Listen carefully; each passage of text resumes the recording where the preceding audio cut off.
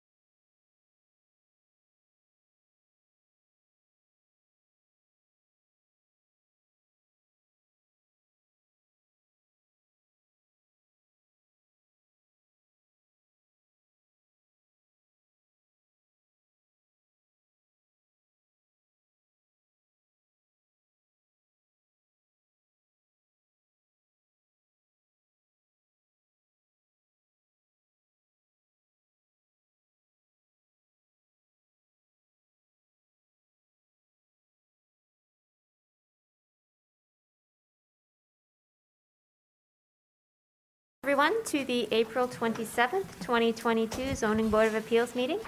I'm Candace Breyer, Chairperson of the Zoning Board of Appeals.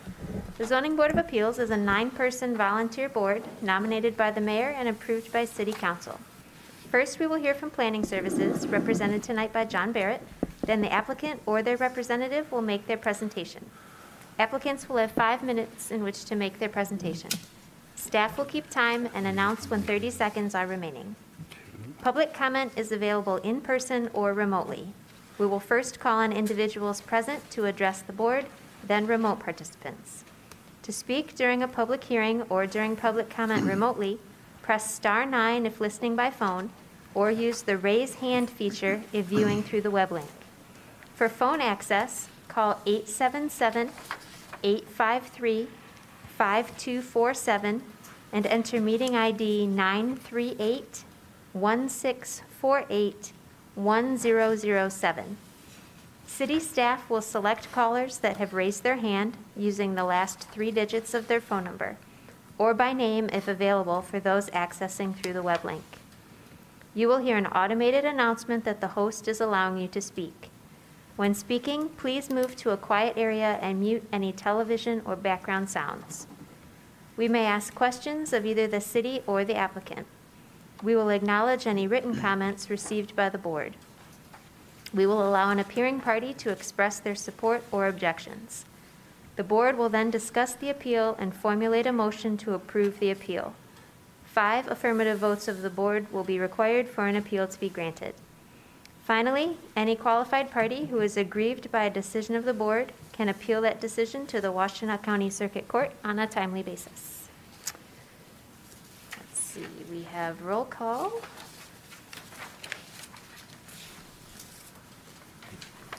I am here. Mike Daniel. Here. Dave DeVarty. Chris Madigan. Here. Julia Good. Here. Chris Fraley. Here. Todd Graham. Here. Elizabeth Nelson. We have a quorum. Approval of the agenda.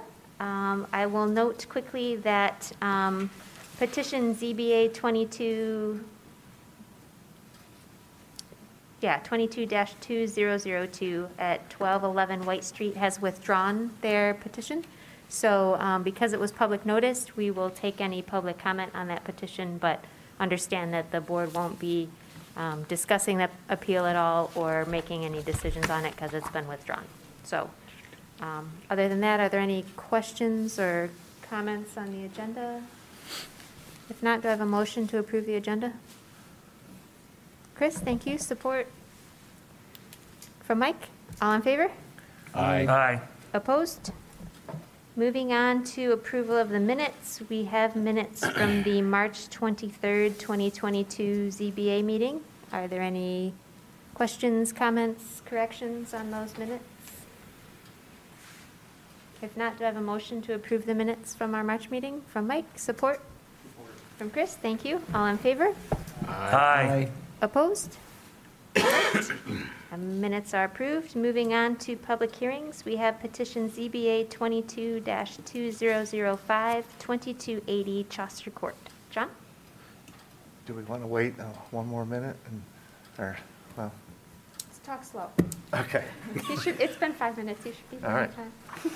I'm John Barrett, zoning coordinator for the city of Ann Arbor.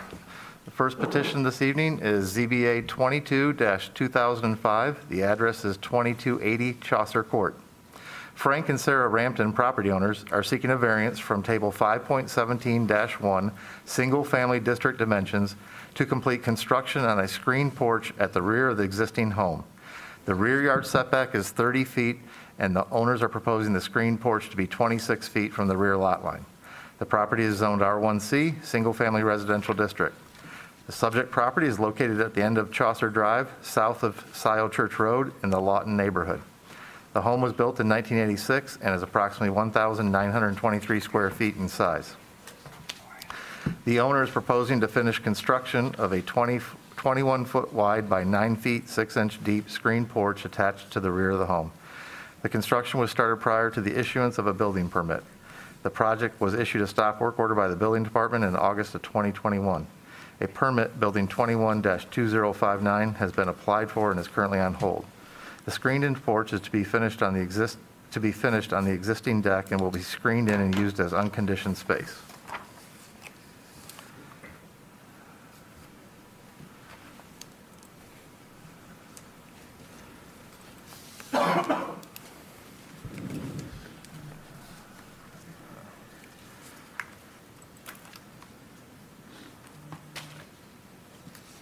I'm going to try to screen share this. It's not sharing.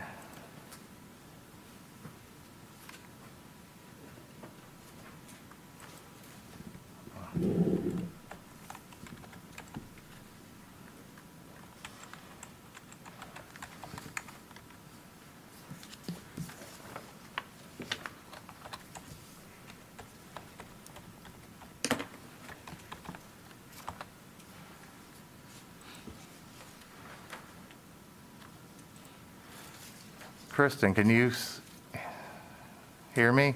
Or? Yes, I just set you as the co-host again. Could you try it one more time?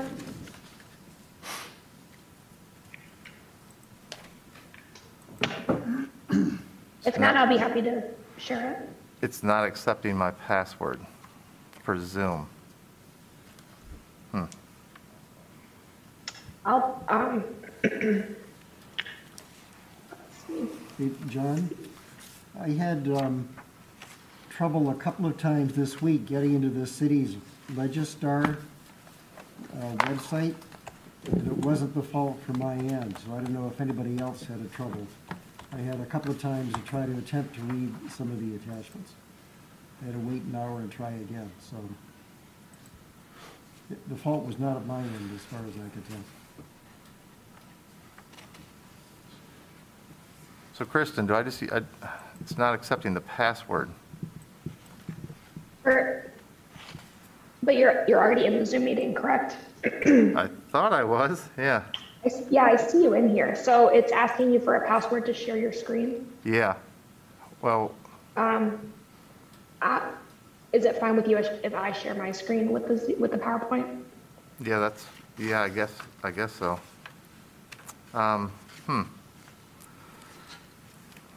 Do you know how to do this? Why it's not working? Before we do that, I'll take you out of the meeting and then put you back in. Okay.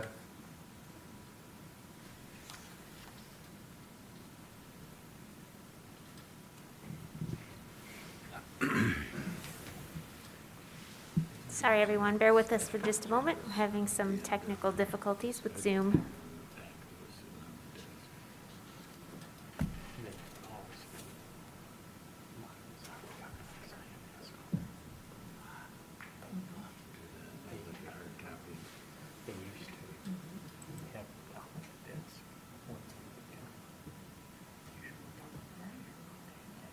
There's the option.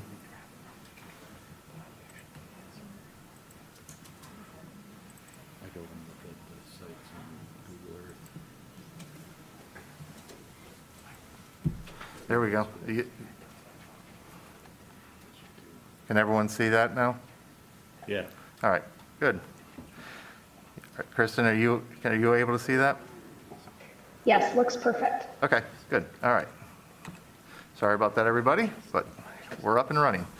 The first slide is the zoning map. You see the highlighted parcel in yellow, the subject property, in the center of your screen. And as I said, it's at the end of Chaucer Court, and it's just west of Scioto Church Road. The next slide is the location map showing surrounding properties and existing conditions. And the next slide is the zoomed-in aerial photo of the subject property. The next slide is the survey that was submitted with the application. As you see, showing that it's the proposed new screened-in porch is going to be 26 feet from that rear lot line at its closest point. This is the application that was, or a diagram that was submitted with the application. If the owner wants to comment on that, I will bring it back when he can come on this landscaping proposed screen. But you see where he's, from the previous month, when the previous application was heard in February, the proposed porch is going to be moved back, and it's going to be in line with the existing deck. And you can see that on this screen. These are the photos that I took at the subject property, the front of the house. And this is the current state of the construction as it exists. And then this is the close-in photo. You see where the existing footing is in relationship to the deck, and it's going to be moved back to that furthest, the deck portion in the far background. And that's what was shown on that previous slide.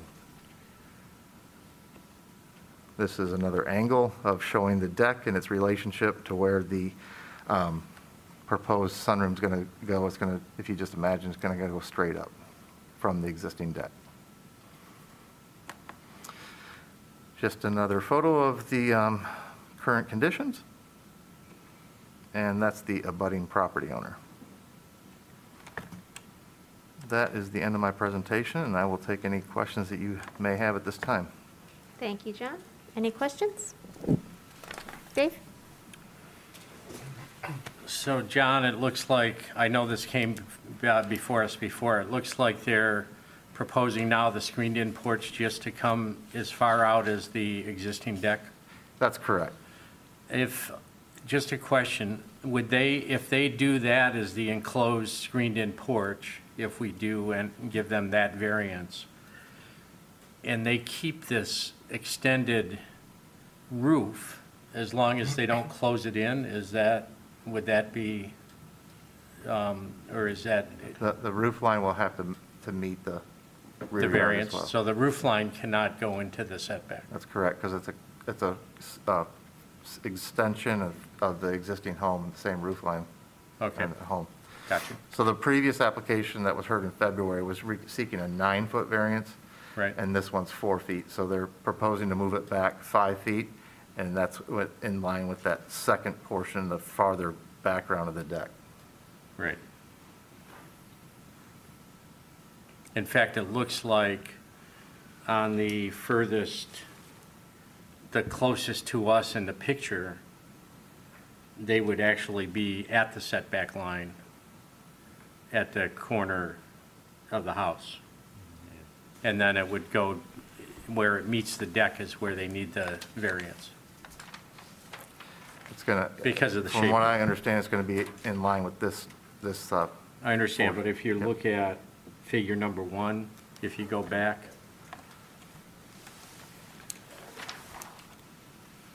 I guess maybe, or do we not have that in the, oh, right there. So do you see what I'm saying?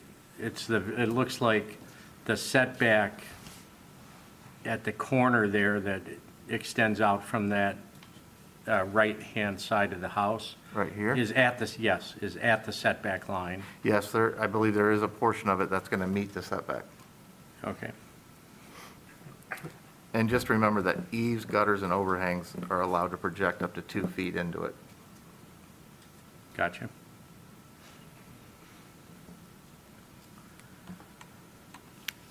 Any other questions for staff? I, Yeah, go ahead, is Chris. there any other, because I wasn't here in February, is there anything else any other discussion that happened, or is that basically the gist of it?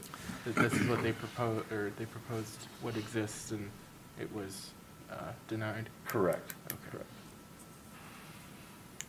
Julia? So the current request is 4 feet over. And could you tell me how, what the depth of the deck will be? Like I'm trying to, if they didn't have the 4 feet, is there still a deck? Is it only 5 feet? Well, the deck can Well, the porch. remain, yeah. So the porch will be 4 feet into the rear setback. But what is it in total? Like if we don't give the variance, does that mean they've only got 2 feet to do a porch, or 5.5? Oh, okay. Yeah. Okay, thank you. Any other questions for John? All right, if the petitioner is here, please come forward, sign in, state your name for the record. You'll have 5 minutes. My name is Sarah Rampton. What else was that just said? Your address? Oh, 2280 Chaucer. So hopefully this time we're asking for a smaller ask, and that we're bringing the screened-in porch back 5 feet, including the roof line, which is a third less than what we asked in February. It'll match with the existing deck. And the left side of the porch won't even need a variance because, as you mentioned, Dave, it's 30 feet. And the right side just needs a 4-foot. Any questions? Any questions for the petitioner? And the drainage we fixed. It's going to have a dry bed on one side and a dry creek on the other. We cleared the berm, so we improved the land a lot. No questions? All right, thank you. Thank you so much. If there's anyone from the public who wishes to comment on this petition, please come forward now. If you are accessing the meeting remotely, please call in, or if you've already called in or are accessing via the web link, please plus *9 or raise your hand. Staff will call on you.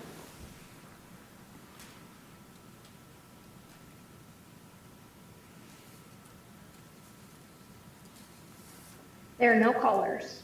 Thank you, Kristen. I will note that we did receive written correspondence from Jack Jordan at 2290 Chaucer in support of the request.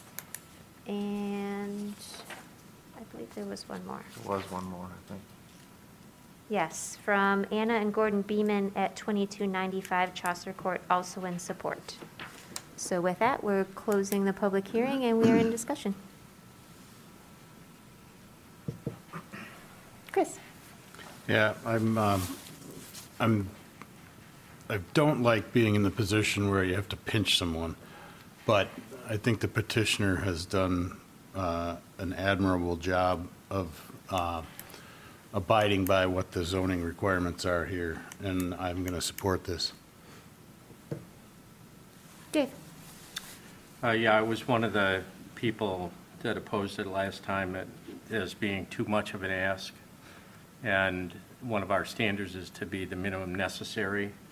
And I note that at one end of this enclosed screened-in porch, it actually meets the setback requirement. It's the only other, at the other end, that it needs a little bit of a variance.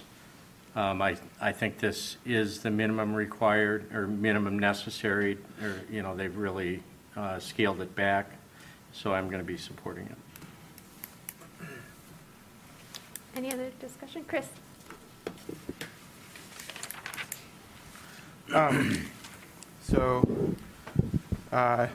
I see this variance as failing to meet standards C, D, and potentially E. This seems to be a self-created issue. I don't think that the property itself presents issues that are unique to the property. And though I do applaud that you reduce the request, I think that's important. I also don't think that it would do substantial justice to nearby or other properties in the city. I think it would grant rights, basically development rights that aren't granted to those in its zoning district by allowing a covered space in a setback that applies to other lots with basically similar development issues. So I'm opposed to granting the variance. Thank you, Chris. Any other discussion? We ready? Oh, Julia. Sorry, I'm kind of on the fence, and part of it is I do feel that it is a little unique that like one corner of the deck works. You know, it is an odd cut in the backyard. You know, so that if we didn't grant it, they could have part of the deck in, but then they'd have to have the deck get much smaller. And it is one of these odd things I appreciate. They're cutting it back and trying to do the minimum. I'm not sure it is the minimum, and I'm not sure,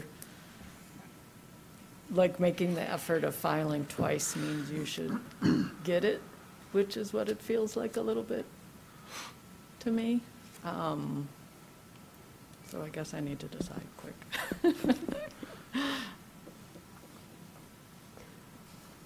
Any other comments? We ready for a motion? Chris? Yep. Thank you. ZBA 22-2005, 2280 Chaucer Court. Based on the following findings and in accordance with the established standards for approval, the Zoning Board of Appeals hereby grants a 4-foot rear yard setback variance from Chapter 55 Unified Development Code, Table 517-1, Single Family District Dimensions. The applicant is proposing to complete construction on a screened-in porch at the rear facade of the home. The screened porch is to be built per the submitted plans. Have a motion, do I have support? Support. Thank you, Dave.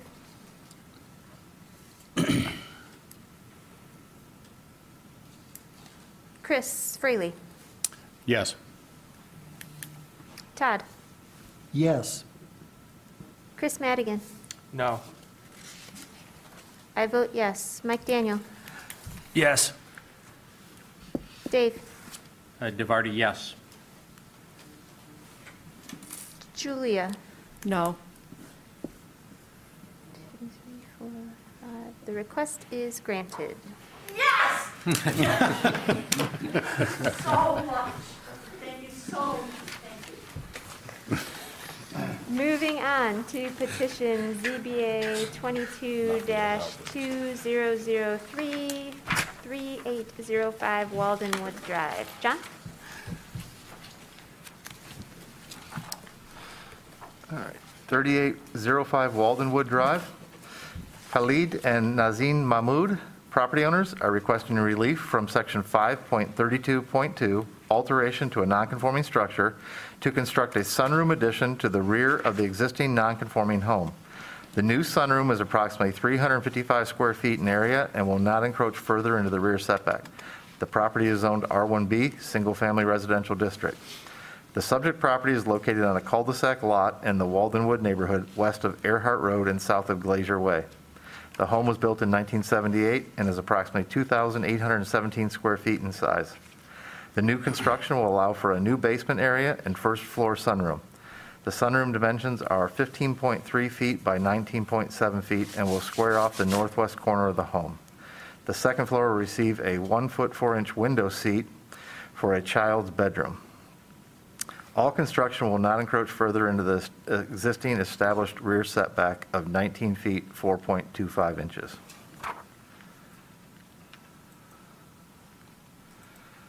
Moving to the PowerPoint.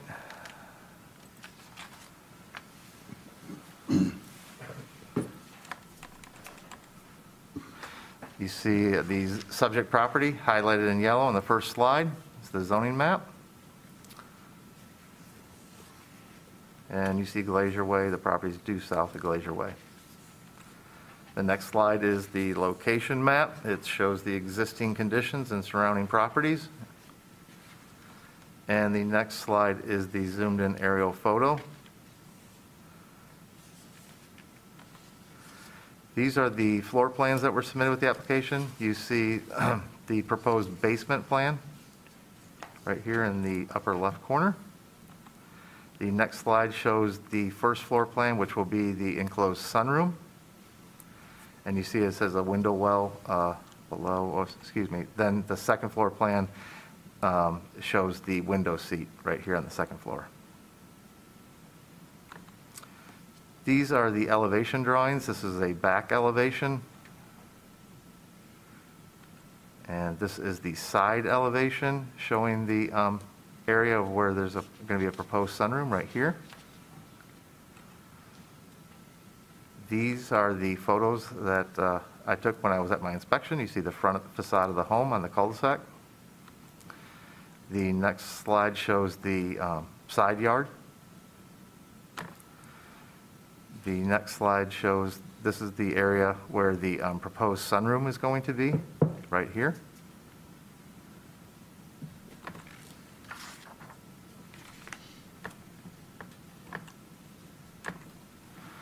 This is the back of the home, and this is where the proposed sunroom will be on the left-hand side. And this is just a close-up photo of where the proposed sunroom addition will be in this corner of the house. And just another area showing that.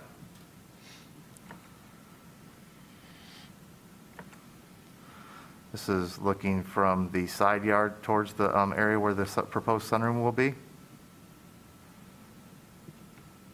And this is looking at the neighbors to the north. And there's one other thing I will show as on the aerial photo. You see, this is the rear yard of this property, and you see how it's non-conforming. It does not meet that rear yard setback. And so they're going to put this sunroom right in this area, right here. And so it won't encroach further into that rear setback, and that's why it's an alteration, because it's not going to encroach any further.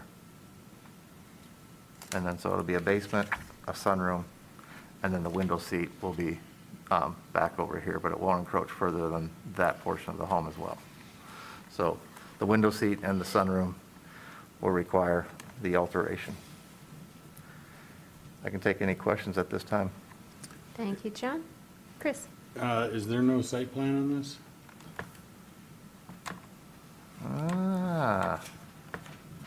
Give me 1 second. You guys, give me 1 second to Here's possibly find that. a certificate of survey with the site plan.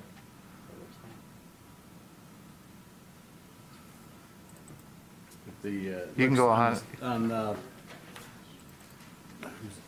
The site plan looks like there's a different property line than there is on the zoning map, or the overhead, the aerial shot, like significantly different.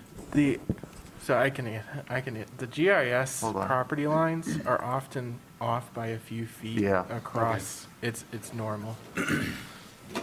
I apologize for not having that slide. It's right here on your screens. It's okay, it's in the packet. and It's it in the was packet too, yep, it's in your. Yeah. Yep, so it's right here on the screens.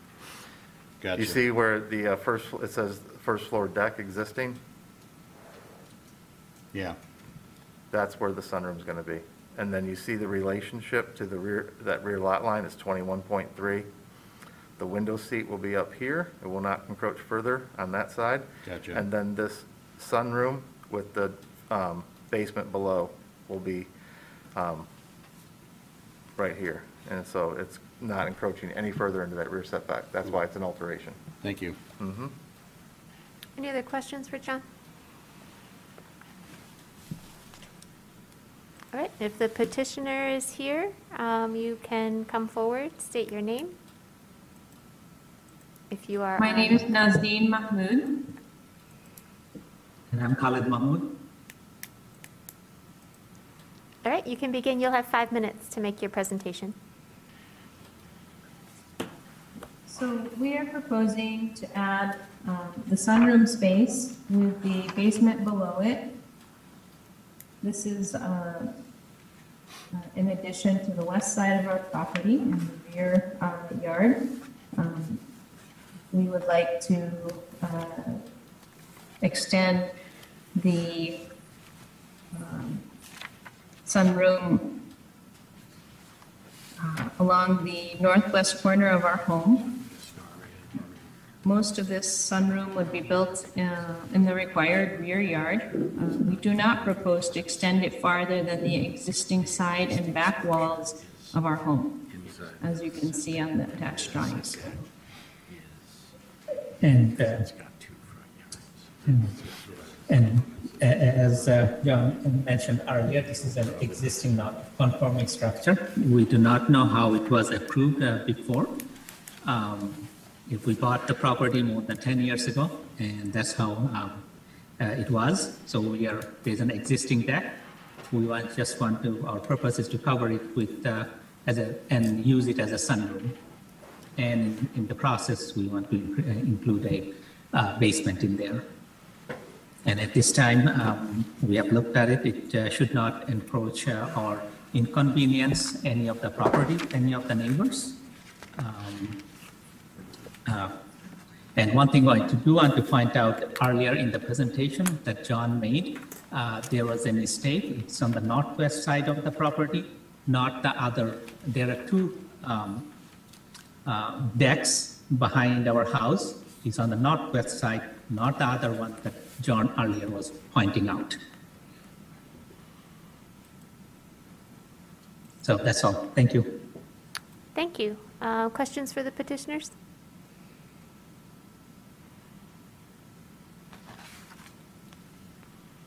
All right, if there's anyone from the public who wishes to speak on this petition, please come forward. Sign in, state your name for the record. You'll have 3 minutes.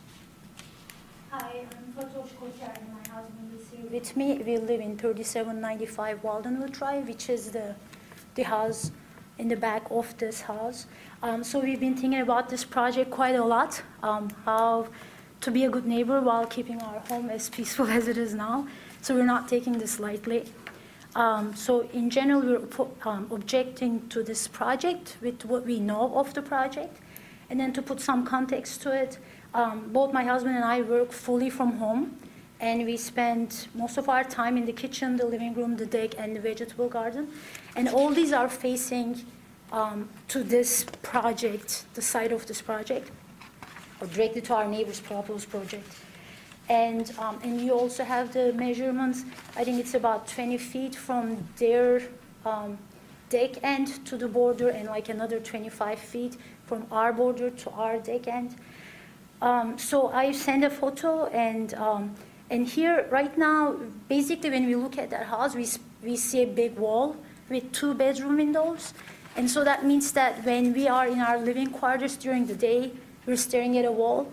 And when they're in their bedrooms during the night, we're not in our living quarters, so we're not really facing each other that much. And I think, or we think, this might have been intentional by design with the houses, so that there's privacy.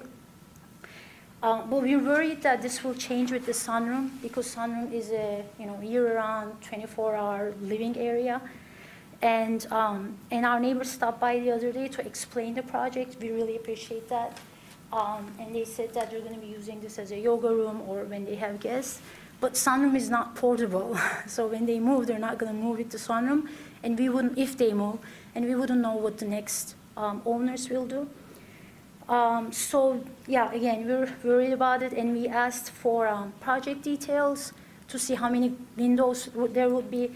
And we were told that those are not finalized yet. So we're not even sure what we're opposing or agreeing on if they're not final. So of course, if the end, and that's how we decided to oppose the project. But if the end, if the council decides to approve the project, of course, we fully respect that. But we would like to have 3 requests in that case. One of them is, the plans are not finalized. Can they have less than 30% window facing us? The other one is we would like this construction to be starting in the fall. We have families coming out of the country for our daughter's graduation, which is going to take place in the backyard. And I think, we think in Michigan, everyone deserves a construction-free summer. And then finally, we would like them to plant evergreens in their yard to provide some privacy. That's all I wanted to say. Thank you. Thank you. What's your address? Which is your house on this picture? The one that's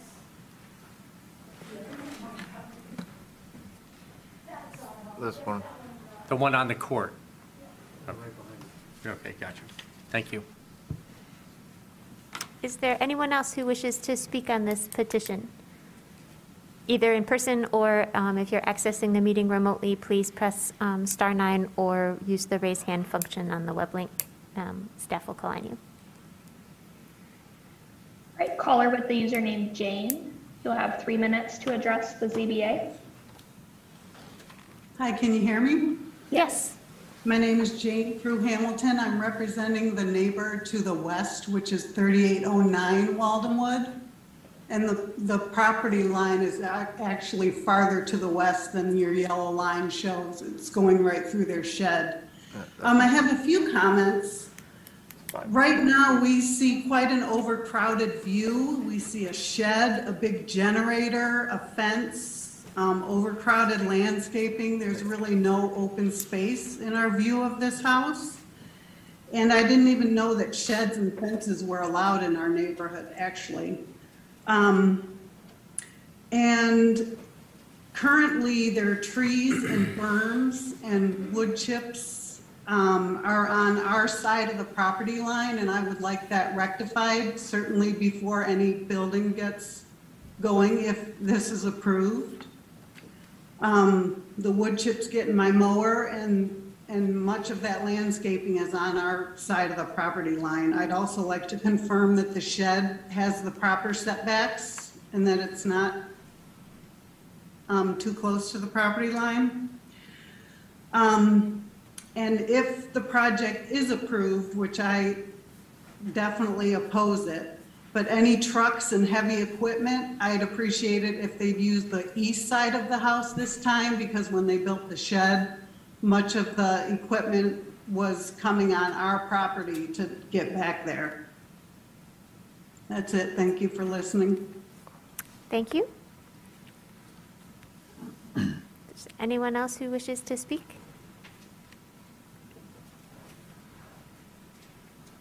No other callers. Thank you, Kristen. I will note we did receive some letters, but I believe they are from the same individuals who have spoken in person, both in opposition to the project. That's correct. Yes. And with that, the public hearing is closed and we're in discussion. Todd? Yes, I read the two letters, and it was nice to hear the two neighbors commenting on this. I'm in favor of voting for this because the fairly loose standard non-conforming structure, I realize it's not supposed to have a detrimental impact on a neighboring property. To what degree, of course, is not specified, but I would note that wood chips and bad landscaping and construction timing are not the purview of our group, so I believe those things totally drop out. Regarding the one that might perhaps be larger in some of your views regarding the number of windows, where now there's a blank wall, essentially a privacy concern.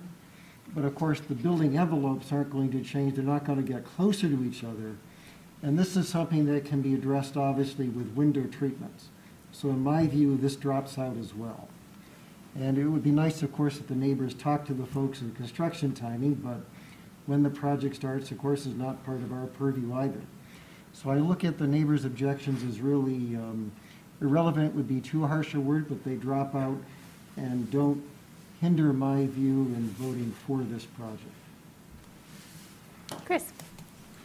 I would like to second all those points and also point out that the constraint on this is the corner lot issue that we see so often. So that is what brings it in front of us. And that's about all I have to say. I just wanted to bring up the concern for the neighbor who spoke. A lot of times people see these GIS photos, and like Mr. Madigan pointed out earlier, these are good references or tools and guides, but due to the curvature of the earth and photos being taken from an airplane, there is some distortion. And just to let the concerned neighbor know that the shed is 5.5 feet from that lot line, which does meet code, and that is based on a certified survey. So I just wanted to bring that out for the record. Thanks, John. Mike? Yep, I'm going to echo my fellow commissioners' points and just want to say that I appreciate where the neighbors are coming from, but to me, by staying in the same envelope that they're in now and someone just wanting to expand the use of their property, I mean, if there's noise issues, there's ordinances for that. So without further encroaching, to me, this meets the lesser standard that we have of a non-conforming alteration. So I'll be voting for it. Chris? I did have one question with regard to some of their concerns, and it really looks at the question of, in this neighborhood, is there an HOA? And if there is, then those are, all those issues that Todd brought up really can be addressed through the HOA and not here. And so I want the neighbors to understand that. Not sure if there is. Well, they should know. Any other comments, or are we ready? Dave? I have a question for John. So it looks like there's a 5-foot setback on one side and a 40-foot setback on this other side, and then 30 feet setbacks on both the street sides. Is that accurate? Is that like it's, the one yard is thought of as a side yard and the other one's thought of as a backyard? I'm just wondering why the different setbacks there. Are you looking at the survey? Yeah, the site plan. And which setbacks were you asking about? So this, let me come over.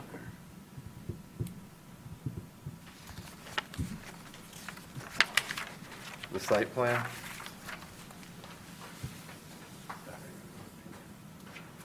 So right here, this is a 5-foot setback. This is a 40-foot setback? Correct, that's the rear. Why isn't this a rear? Because the Because rear there's yard. two fronts. Yep, and the rear yard is opposite of the shorter of two linear frontages. And Oh, so that's the shorter linear. Of the two, yes. I got you. Yep. And that's just by. Correct. And the frontage along the east side is 105.13. Gotcha. And the frontage along the front, where the driveway side is, Waldenwood Drive, is 145.22. Therefore, putting the rear yard on the west side of the property. Gotcha.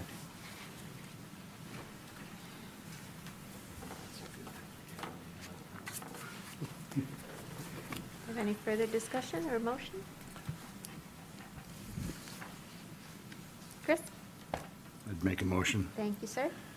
ZBA 22-2003, 3805, excuse me, Waldenwood Drive, alteration to a non-conforming structure.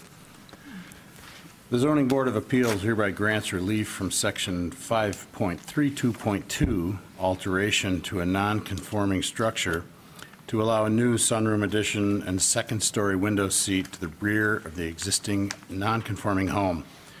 The new 355-square-foot sunroom and window seat will not encroach further into the rear setback than the existing residence.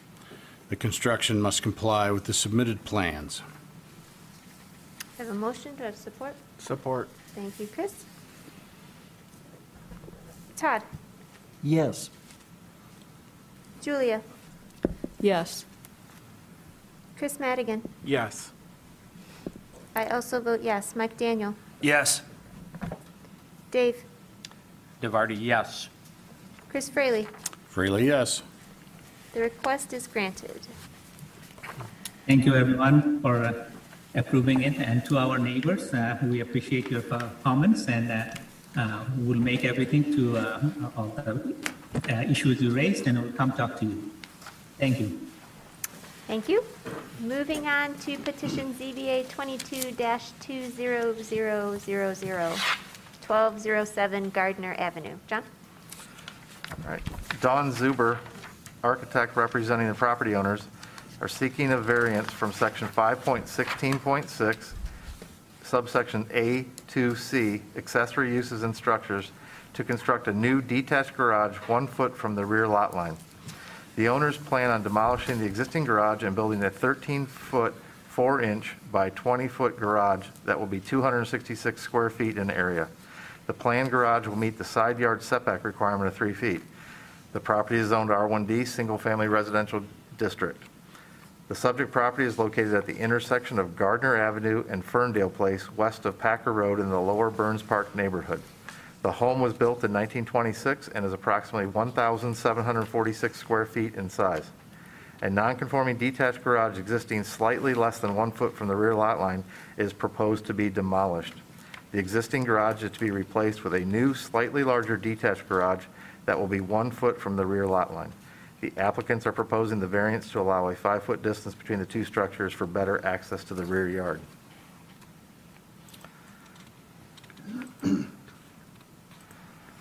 Moving to the PowerPoint.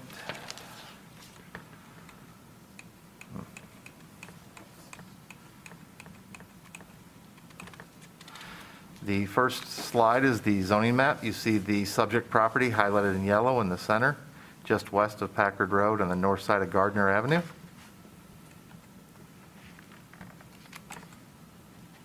The next slide is the location map, showing surrounding properties and existing conditions. And the next slide is the zoomed-in aerial photo of the subject property. The next slide is the survey that was submitted with the application. You see the existing one-car garage, and outlined above it is the proposed new garage. And it's going to meet the 3-foot side setback and requesting the 2-foot variance to the rear. And you should see on this next slide that it shows the red line indicates the proposed new garage, showing the 5-foot separation between the principal structure and the proposed garage. And gray line indicates existing garage to be demolished. This is the floor plan that it was submitted. As I said, it was 13 feet 4 inches by 20 feet for approximately 266 square feet. You see it meeting the 3-foot side setback here, and then the 1-foot request in the rear. This is the side elevation of the proposed new garage. This is the front elevation of the proposed new garage. You see it's just a little over 12 feet in height. Another side elevation. And the rear elevation. These are the photos that I took at my inspection. See the front of the house and the garage in the background to the right. Coming down the driveway, looking at the existing garage. And you see the distance between the fence line and the existing garage on the side.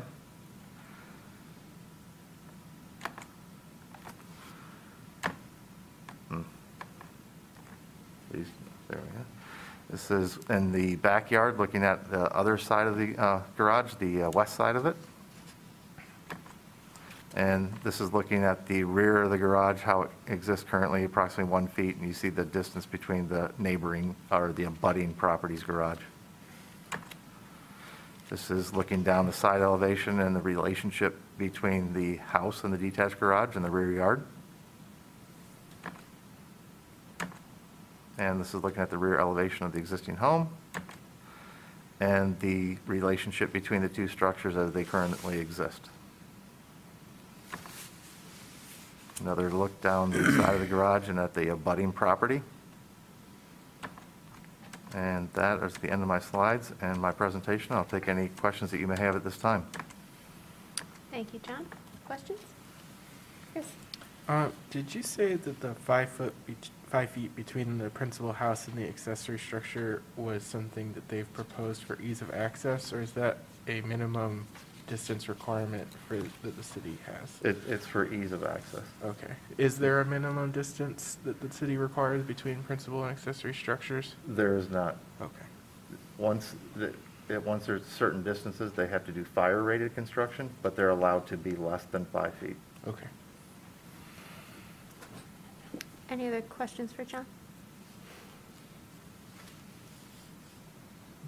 All right. If the petitioner is ready, you may come forward and sign in, state your name for the record. If you're accessing online, you may begin your presentation. You will have 5 minutes. Good evening. My name is Don Zuber with Studio Z Architecture at 409 Plymouth Road in Plymouth, Michigan. I'm sorry, yeah, Plymouth Road in Plymouth, Michigan, sorry. I think John summarized our request very well. As you can see, we're trying to keep the garage pretty much in its existing footprint, just make it a slightly larger space for storage of a modern vehicle and some lawn equipment. The 5-foot space between the house and the garage, we're trying to maintain so that if there's any need to get any kind of equipment in the backyard to take down a tree, for example, that we're not totally blocking her backyard off. The site plan shows just how tight the other side yard setback is. The house is actually non-conforming on the west side. So hopefully I'm available to answer any questions. Thank you. Thank you. Any questions for the petitioner? Dave? I have 2 questions. The existing garage is closer to the rear setback than what you're proposing? By an inch or 2, yes. Is it on the rear setback line or on the rear lot line by any chance? It is not on the rear lot line. It's approximately like 11 inches or 10 inches off the rear lot line. Okay. Why are you tearing this existing garage down? There are water infiltration problems. There was one photo that John showed of the side of the garage from the backyard, and you could kind of see the siding kind of goes down below the surrounding grade. So the homeowner has had issues with water infiltration. She's had issues with a cracked slab that apparently lets water in as well, and she has squirrels and other small animals that have taken up residence in this garage. Okay. It's in pretty bad shape. Thank you. Mm-hmm. Any other questions for the petitioner? All right, thank you. If there's anyone from the public who wishes to speak on this petition, please come forward now. If you are accessing the meeting online or by phone, please press *9 to raise your hand or use the raise hand function on the web link.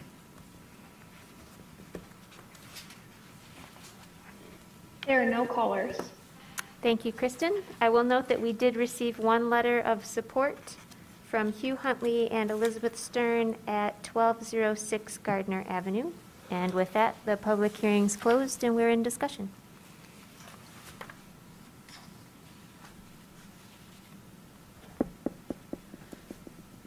Julia. John, I know I've asked you this before. At what point do they need a variance? Like if they leave the roof and do repairs?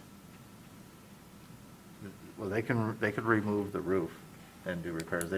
So it's, once you exceed it's 75% if the structure is demolished or damaged. So exclusive of the foundation. So they could repair the roof, yes, without a variance. But, okay. You couldn't just leave one wall up and take 3 down and the roof down, and that would be exceeding, the code says once it's 75% of the appraised value by the building official. And so you could replace and repair the roof, but okay. This request is to completely demolish it and I think start a new foundation and start all over, and generally the same exact location as it currently is.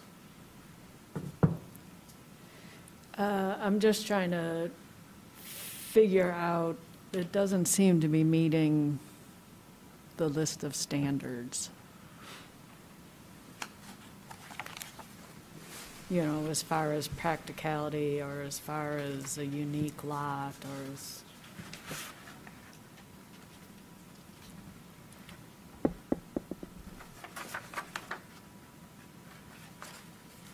Is that it? Yeah. Okay. Todd. Well, I was humming along thinking this would be easy, and Julia Good's question has now got my brain working overtime. So I understand this is being looked at under the seeking a variance criteria, but under the standards of alteration to a non-conforming structure, there's, which John has reminded me of more than once, that if you tear the structure down, and if this thing is dilapidated as they say it is, it's not worth very much, then it should not be replaced. So I realize there are 2 separate inquiries, but if we really think of the structure as the garage, and it's a separate structure from the house, and they decide to get rid of it, it's non-conforming because it's a foot from the lot line, aren't we compelled to just say, too bad, you chose to rip it out, you just don't get to keep it? Versus, the other part of my brain is saying, well, this is a crummy garage, you don't want it to fall down on the car, what's the big deal? We're just going to put it back in the existing envelope. So I'm not sure how to reconcile this conflict. Are they allowed to essentially do an end run around the prohibition on continuing a non-conforming structure by seeking a variance? I need some enlightenment on this, or maybe I'm just getting too confused about this.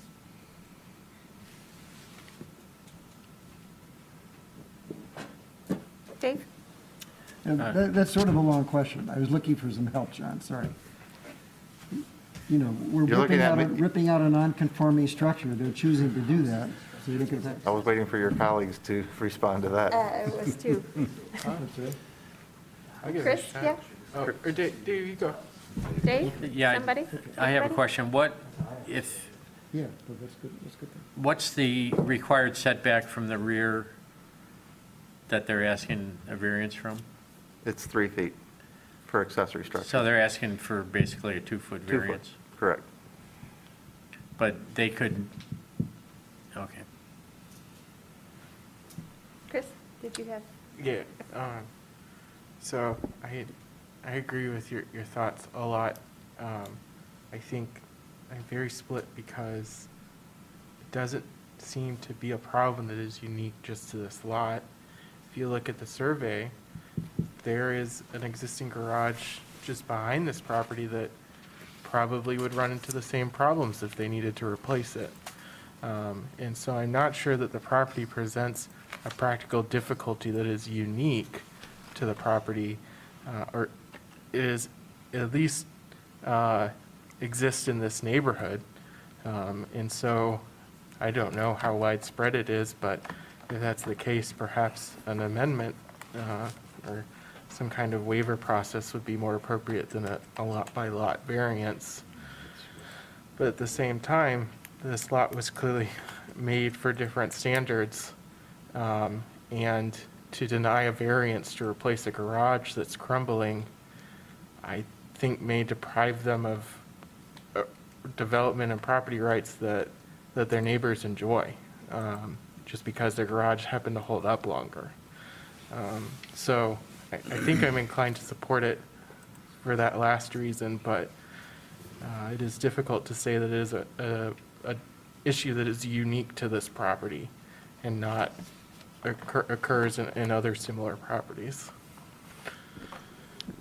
I will agree with what you just said, Chris. I'm kind of in the same place. I thought at initial look this would be easier than it is, but there are a lot of nuances to this that make it a little more complicated.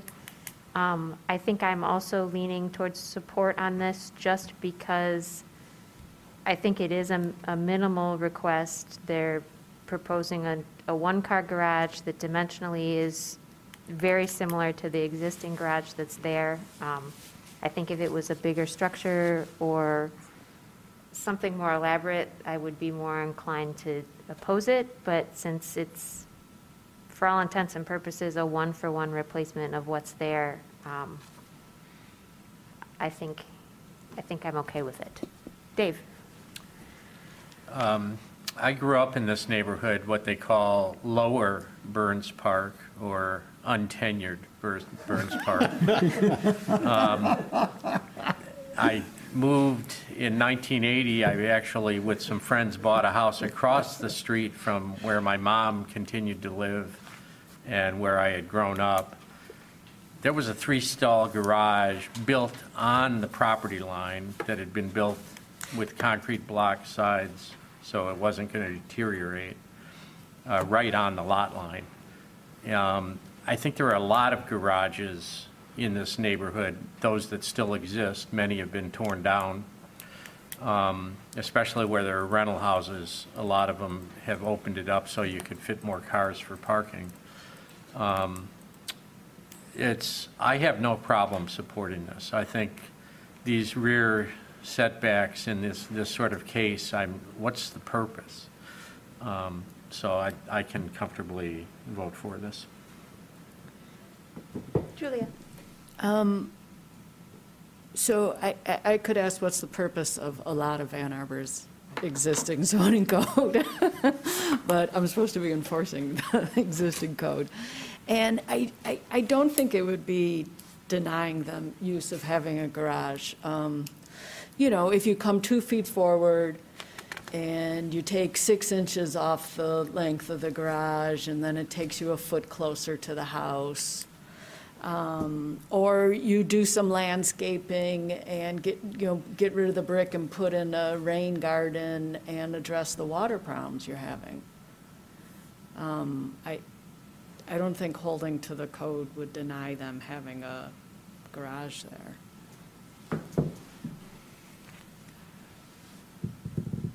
Chris? I think the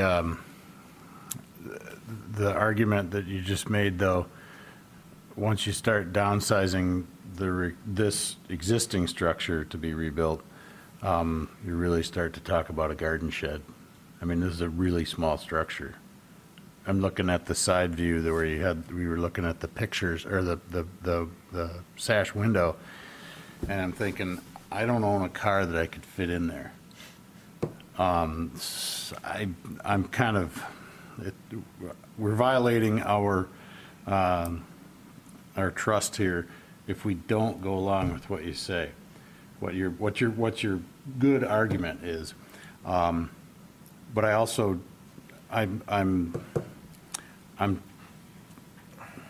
torn the saying that I can't, you couldn't be able to put that back up, and you're coming away from the property line further. I guess it's a small structure to begin with, and I want to support this. I really do.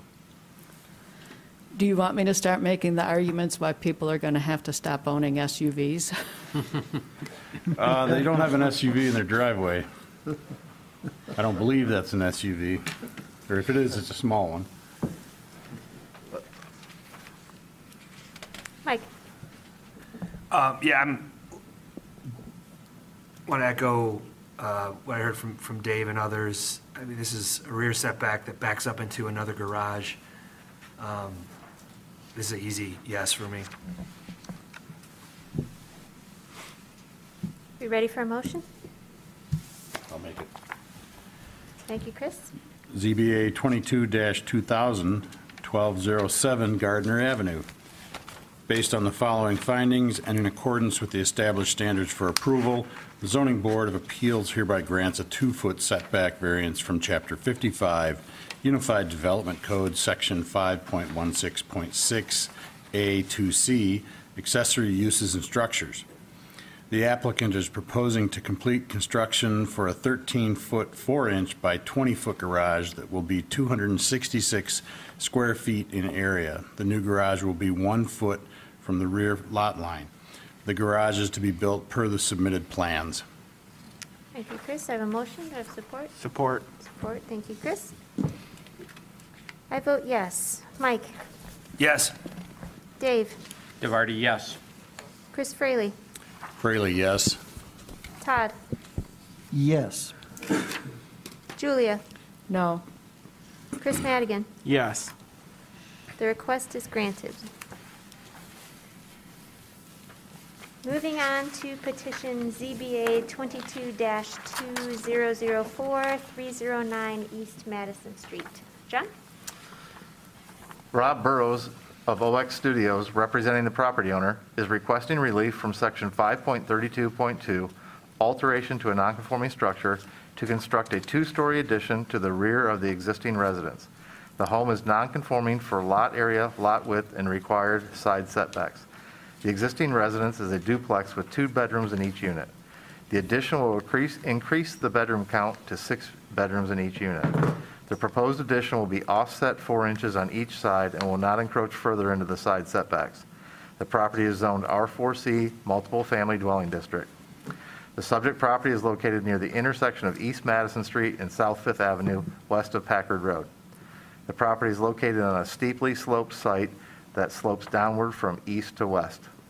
The existing structure is a two-story wood-framed residence built in 1901 and approximately 1,265 square feet in size.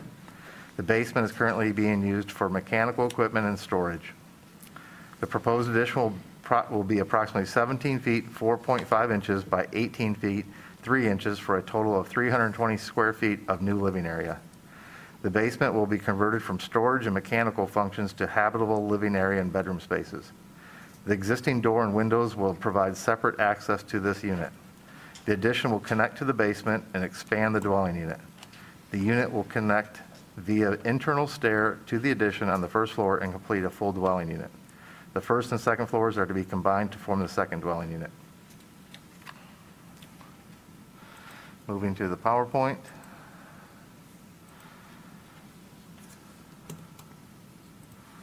The first slide is the zoning map. You see the subject property highlighted in yellow on the north side of East Madison Street near the intersection of South Fifth Avenue and just west of Packard Street.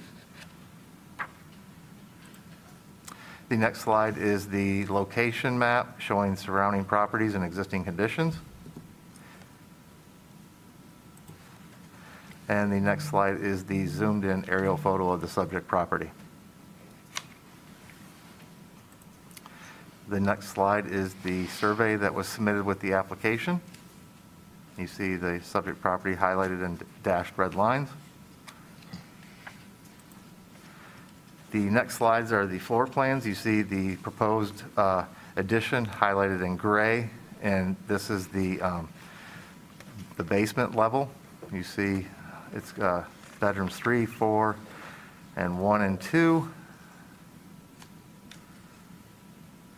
And then the level first floor plan, you see bedrooms 5 and 6 on the first floor, and then the other unit.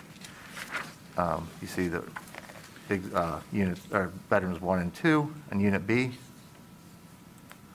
The next floor plan shows the other 4 bedrooms on the second floor, not part of the addition, which is on the basement level and the first floor. These are the photos of the subject property, and upon my inspection, you see the front of the house. You see the west side of the house looking down it, and you can kind of see the sloping terrain and the difference in elevation. And this is looking up the street. You see the University of Michigan building in the background. This is the rear of the facade and the proposed area where the addition is going to be, back here.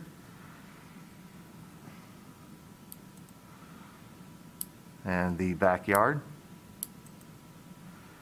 And more of the backyard and where the proposed addition is going to be in relationship to the adjacent properties.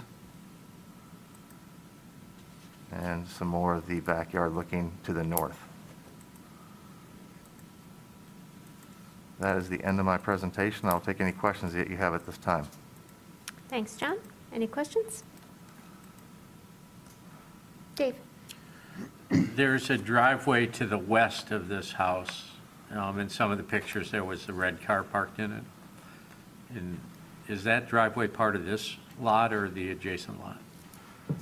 I believe it's a shared driveway with the west lot. We can ask the applicant that, though. Okay. But that, from what I understand, that is the parking shared driveway with the adjacent property to the west. Okay, thank you. Any other questions for John? All right, if the petitioner is ready, you may begin your presentation. You'll have 5 minutes. Hi, thank you. My name is Rob Burrows, representing Jones Properties, the owner of the site, owner of the property. Address is, it's with OX Studio. Address is 2373 Oak Valley Drive, Ann Arbor, Michigan, 48103. John, thank you again for a very clear and concise and direct presentation. I don't have much to add. I should clarify. I can respond to Mr. Clardy's question, but I do want to clarify that the addition is a 2-story addition on the back, so that second floor does indicate 2 bedrooms in the addition zone itself. off the north or rear side of the property. It's a very tight lot. It's 33 foot. The lot on the corner of 5th and Madison does contain shared parking for both parcels. Sorry, I'll let John flip through. So that is actually an addition on the north side of the 2 bedrooms, just to clarify. I apologize about that, yep. No, that's why I'm attempting to clarify it. And it is very limited. The intent of the addition is to step back or shoulder back from the building, both from, so we have complete compliance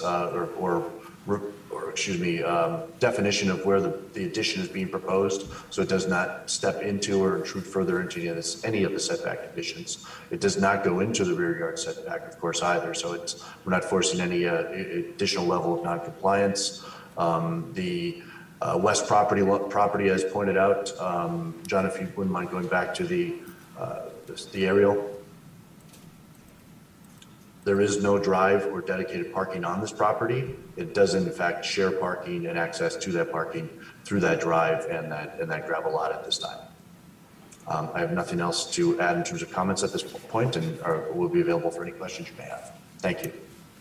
I will point out, if you look at your sheet A5, and you can see it on these floor plans, you see there's the 4-inch inset that they're talking about, so it won't encroach any further into the side setbacks than the existing house. You see the house lines here, and then there's a 4-inch gap.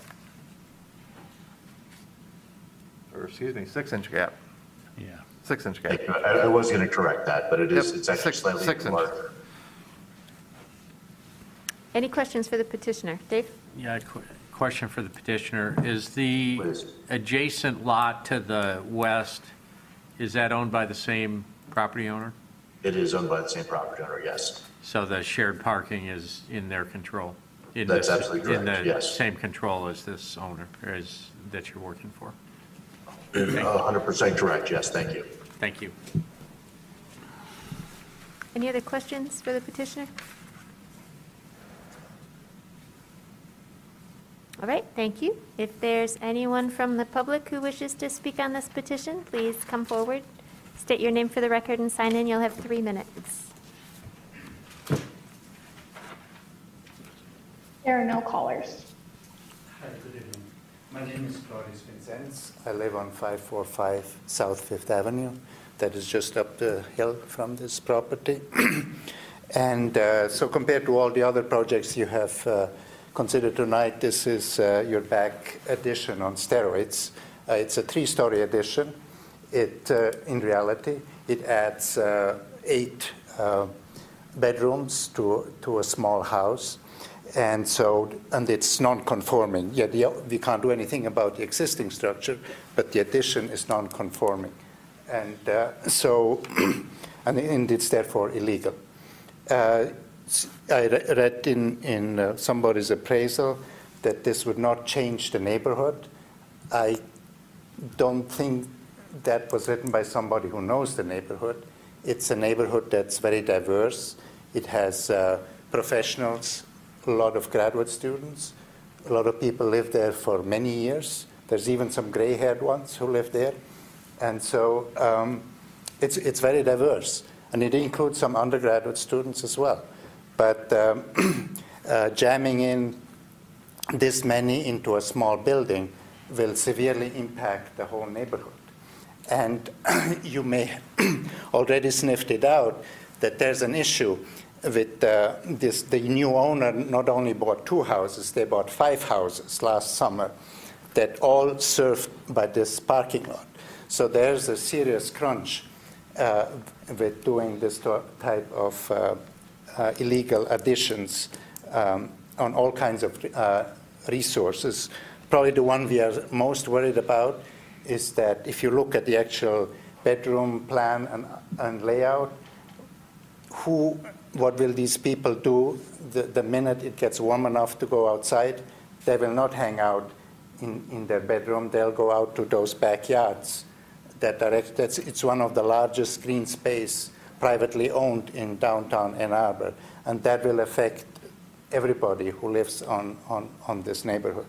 So basically, if you vote for this deviation, you are basically giving in to the economic forces that convert in whole blocks of downtown into student ghetto. And currently it's not that. But this, and and they will use if you decide to admit this today, this is precedent to do the same thing to the other 5 houses. And the neighborhood is lost at that point. So I appreciate your judgment and your long-term view on this neighborhood. But it's on a vastly different scale than what you have decided on in the rest of the evening. Thank you very much. Thank you. Can I ask a question? Yeah, go ahead, Todd. Sir, I only got your first name, Carlos, so I didn't. Claudius. Claudius. Claudius. Okay. Okay. Sorry. So, could you expand a little more on your statement? I don't really logically follow your contention that by, as you put it, cramming a bunch of people in this little house will infect the entire neighborhood. Could you explain that and also make it personal as in terms of where your property is? So my property is right on the north end of the site plan that's published. So our backyard is adjoining to these backyards of those 5 houses. Do you have a fence between your property? Yeah, there's a fence, a link fence, a metal link fence. So they can't get into your property? You don't know what drunkards can do, but yes, in principle not, yes. Yeah.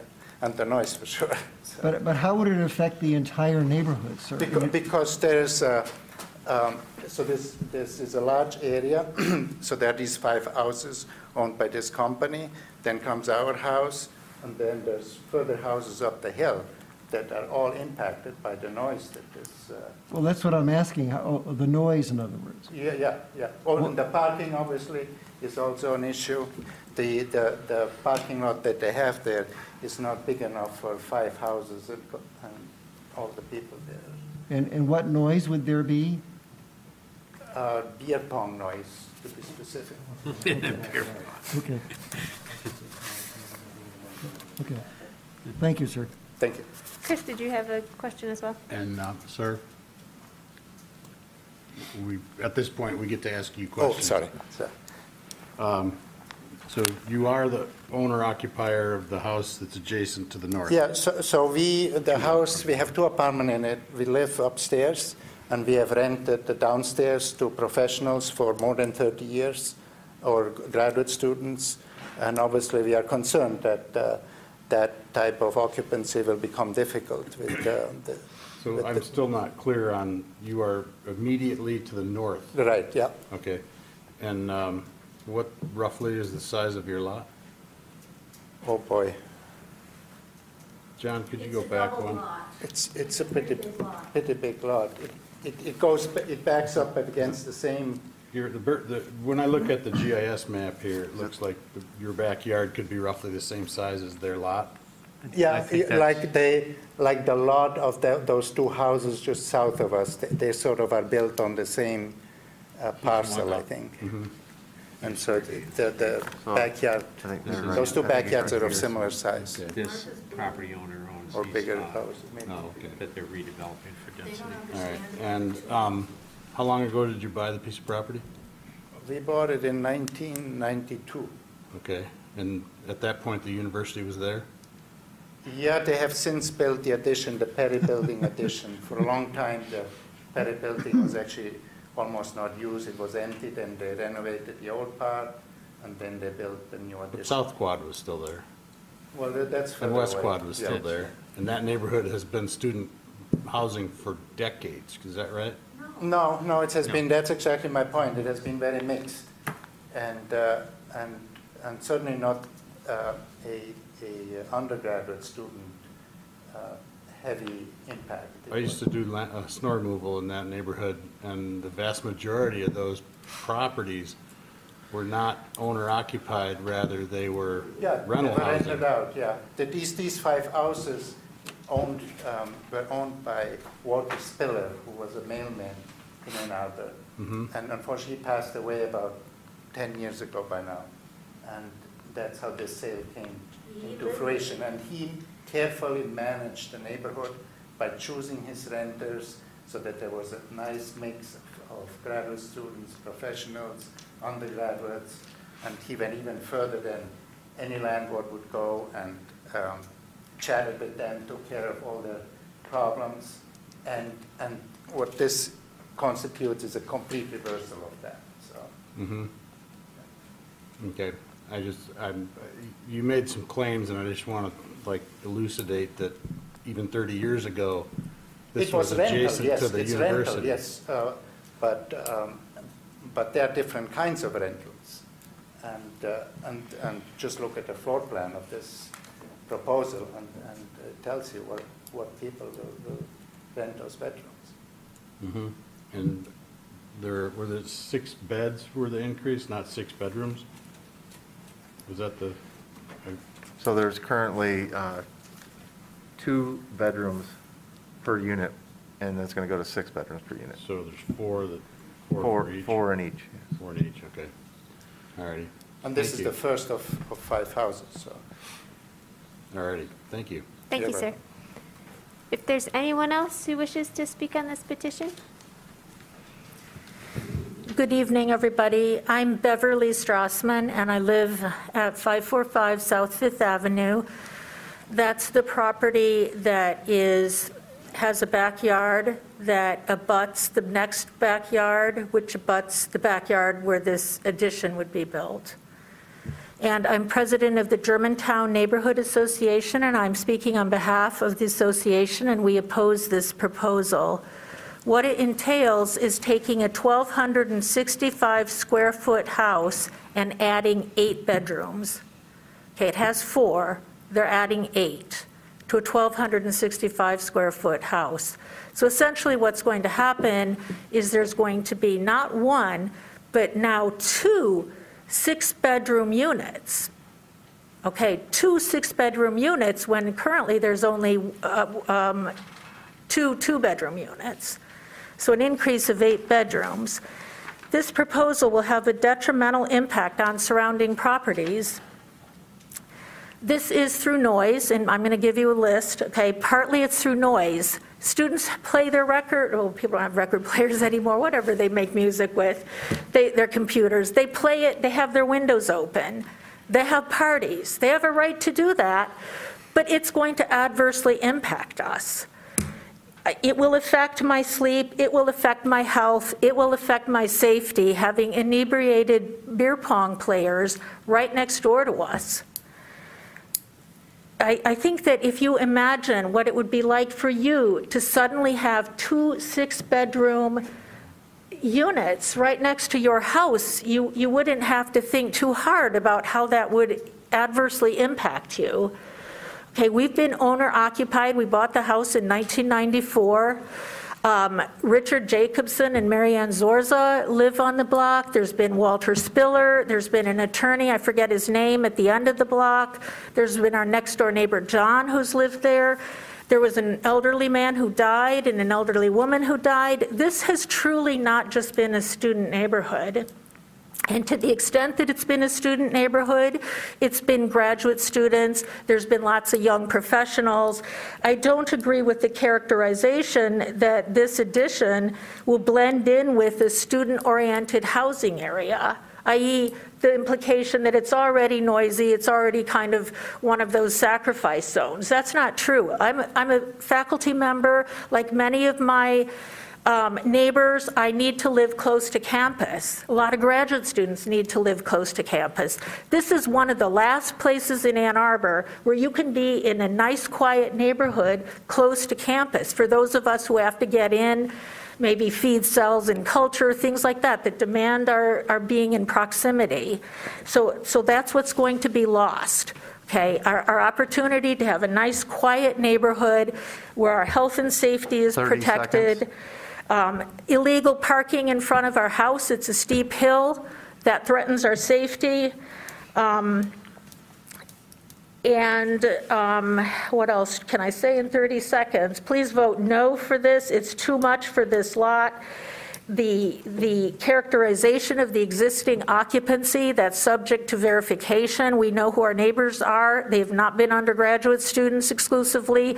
Undergraduate students are there. As my colleague said, it's mixed.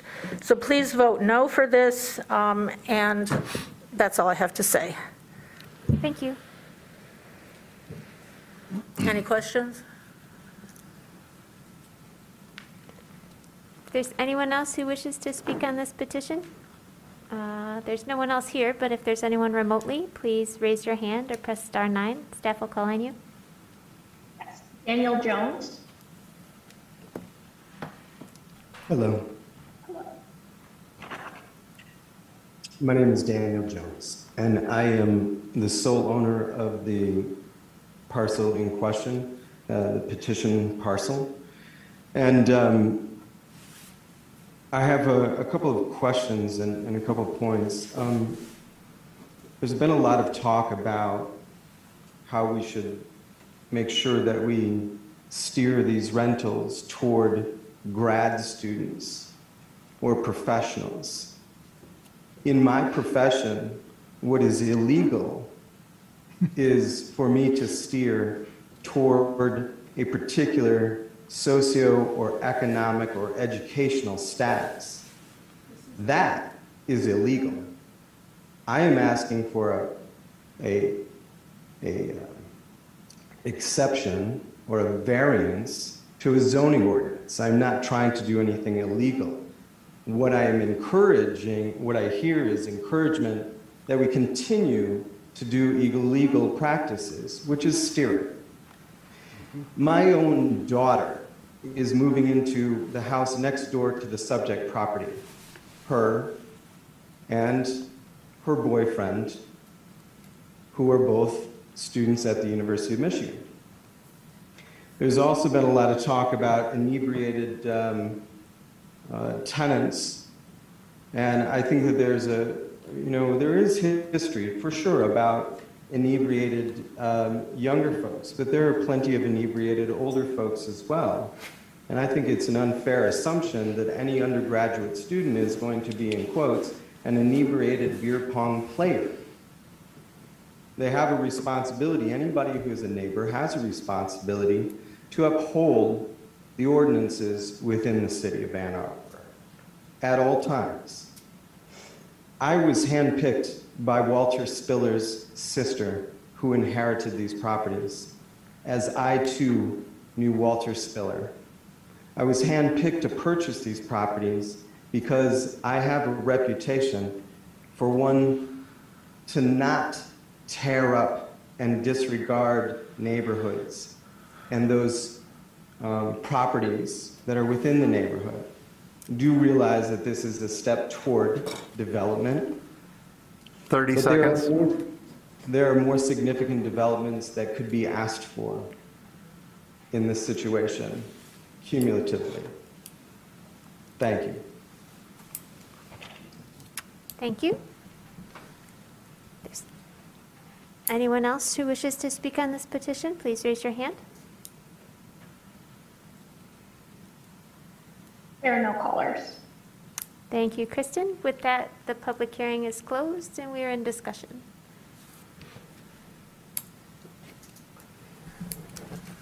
Chris. Yeah, I would like to uphold Mr. Jones' comments about disparaging people who have a right to rent a space. And I guess if the issue at hand is that the neighbors don't like who's renting there, I dare say that they probably had an opportunity, maybe not, but I have a sneaking suspicion that these properties were available to the public. Maybe I'm wrong. You're wrong. Okay. But nonetheless, I think Mr. Jones brings up a really good point, that it is illegal for him to steer properties or people to certain properties. And I would like to underscore that Thank you. Mike? I mean, I'll just say, right, this is alteration to a non-conforming. It's not increasing the footprint. Yes, it is. Yeah, it is, but it's not outside Or, sorry, I apologize. It's increasing the number of bedrooms, but it's not encroaching further into the setbacks, right? Right. Sorry. So that was the building envelope. That's what I meant, the building envelope. I don't care who gets rented to here. There's other ordinances to deal with noise. Like a fear of people being loud in their backyard is never going to cause me to not vote for something on this board. I'm just, it could be loud undergrads, it could be quiet undergrads, it could be loud grad students, it could be quiet grad students, it could be loud professionals, it could be quiet professionals, it could be loud retirees, it could be quiet retirees. Threats of noise are not in our purview, so I'm going to be voting yes on this.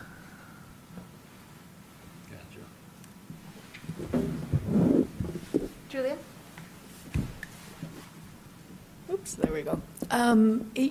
Yes, I understand the concerns of neighbors that it is frightening when somebody new comes in and buys up buildings and has basically a goal of making profit, because that's why you become a landlord. But I think looking long-term, and the city does have a goal of reducing its carbon, the way to do that is to have the center of the city become even denser than it is. And the way to do that is to reduce the amount of parking available, that there's not available parking spots for, not everybody's going to be able to have a car if we're going to reduce climate change. So I think looking forward, this does totally fit in.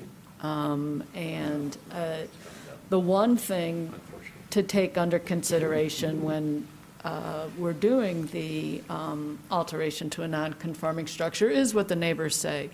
But in this case, I'm concerned that the neighbors have said things that do come close to violating the fair housing law. And No, I'm sorry, ma'am. I'm sorry. The public hearing is closed. Excuse me. The public hearing is closed.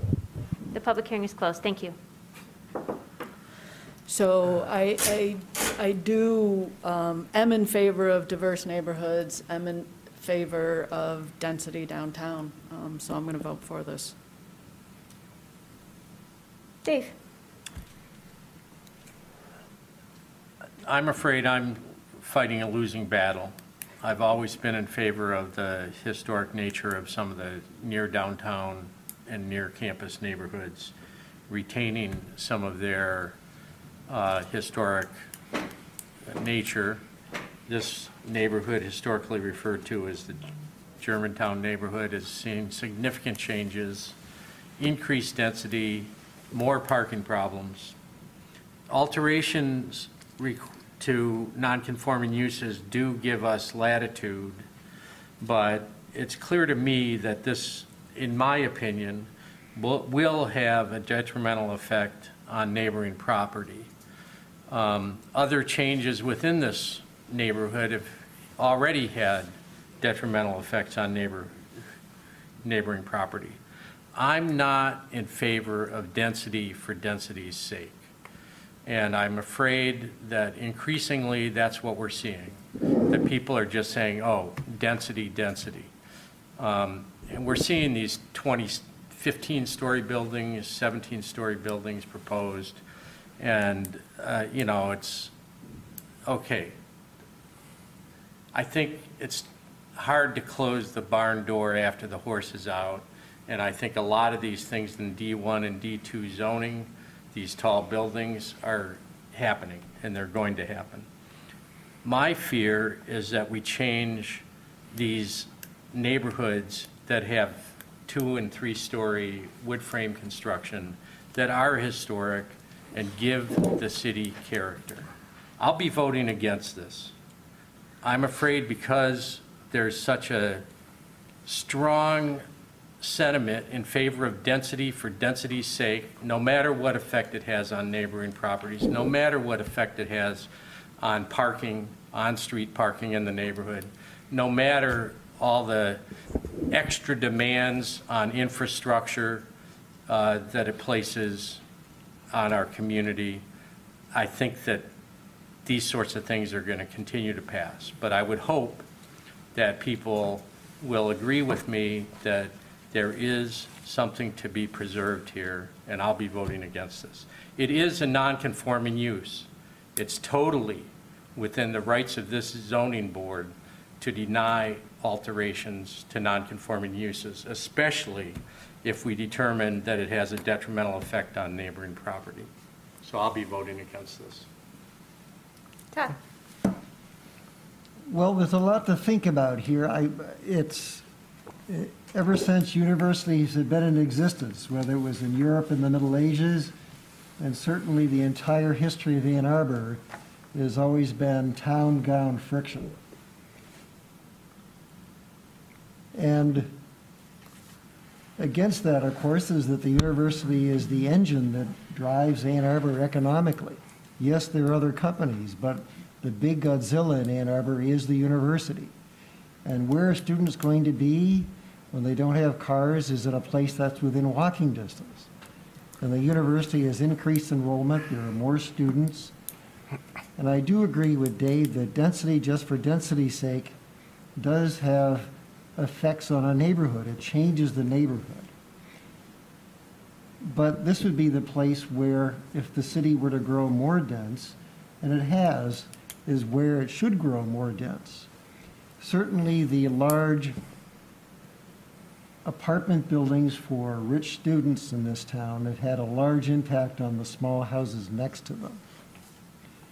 And it does have it changes the neighborhood. But I don't think that in this case I'm ready to say that it has a detrimental effect on the neighborhood.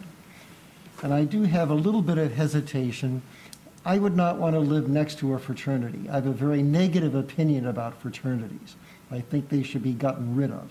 But that's my own personal opinion, prejudice, some people might say. But I'm not willing to paste all students with the label that at 3 o'clock they're going to be out there, stripped to their britvies, drunk and running around the street. I do know, because you can't drink when you're under 21, that everybody that I see playing beer pong when I bicycle around the university is obviously over 21, as we all know. But humor aside, I think that the owner has a right to do this. I think it will have a change on the neighborhood. But I'm not willing to say in this case that just because the likely market is going to be students, but it might be other folks, but it's probably going to be students, that means because of their status as a student, that they're going to have a negative impact. In that case, the entire campus area would have a negative impact on the city. But it does not. It's the engine that drives the city. So I understand what Dave is saying. If you grew up in a neighborhood, it's tough to have the change. It's always difficult to have the change. But I think that with the loose standard of a non-conforming structure, I'm going to vote in favor of this. But I think there's always going to be this type of fear and concern. It's always going to happen near campus. It's happened through the entire history of this city. It will continue to happen. Personally, I've not been in favor of these big structures all over the city, but that's beyond my power. That decision has been made. With some concern to the changes in the neighborhood, I'm not willing to reject this proposal. I will be voting in favor of it. Chris. So I don't know if anyone else on the board is, but I'm a renter. I rent in Ann Arbor. I guess I'm the right kind of renter because my wife and I are young professionals. It's brutal out there. It is hard to find an apartment, a house, any kind of unit at a price that I can afford. I have a graduate degree. I have a good job. My wife does too. It is expensive in this city. It is hard. There are lots of students. There are lots of young professionals. There are lots of not young professionals that just need a place to live. And I really reject the idea that this would be density for density's sake. We need units. And the city should be desperate for units because people like me people who aren't like me, they can't afford it. They're going to go to Ypsi, and then Ypsi's going to get expensive because everyone from Ann Arbor went to Ypsi, so they're going to end up in Ypsi Township, and you're never, ever going to hear from those people. You're not going to hear from the people who benefit from more units on the market. And it's not just for students, right? The more places we have for students, the easier it is for adults looking for a place to live in the city. And I just, the idea that adding places to live for people is bad for a neighborhood goes against all that I see good in planning. And it is disappointing to hear people say that. It's the addition of beds and dwelling units to something that exists in walking distance to the university. The city needs that. It's not bad for the neighborhood. It is a plus for the city. It is a plus for the people who work here. It is a plus for the service workers who need dwelling units. You're right, there's not enough parking on site. But people need a place to live. I'm going to vote yes, and I encourage everyone else to do so too. Chris. My esteemed colleague, Mr. DeVarty, brought up a good point that this is a historic neighborhood, and I think that petitioner. It's not historic. No. It's not historically designated. Let me finish. Just want that for the record. That's actually what I want to say. It has historic nature. Technically, it's not historic neighborhood. But to the people that came up and spoke, I would say, if you feel that this is something that shouldn't be happening in your neighborhood, create a historic district. There isn't one there. There are many blocks around where there is no historic district. But you are correct. It's a significant space. It has its own name. It has old houses that need to be protected. And I would put it to you that perhaps this is a point that you want to look at and say, maybe we need to do this. So I just want to make sure that's on the record, but I also agree with Chris down at the other end that this is, I don't believe this is density for density's sake. I believe this is something that we need, and since there is so much pressure in Ann Arbor, this is the place where density should happen. That's all I have to say, and I'll be supporting this. Dave? I just wanted to respond to a couple things. I'm not against this because of the who.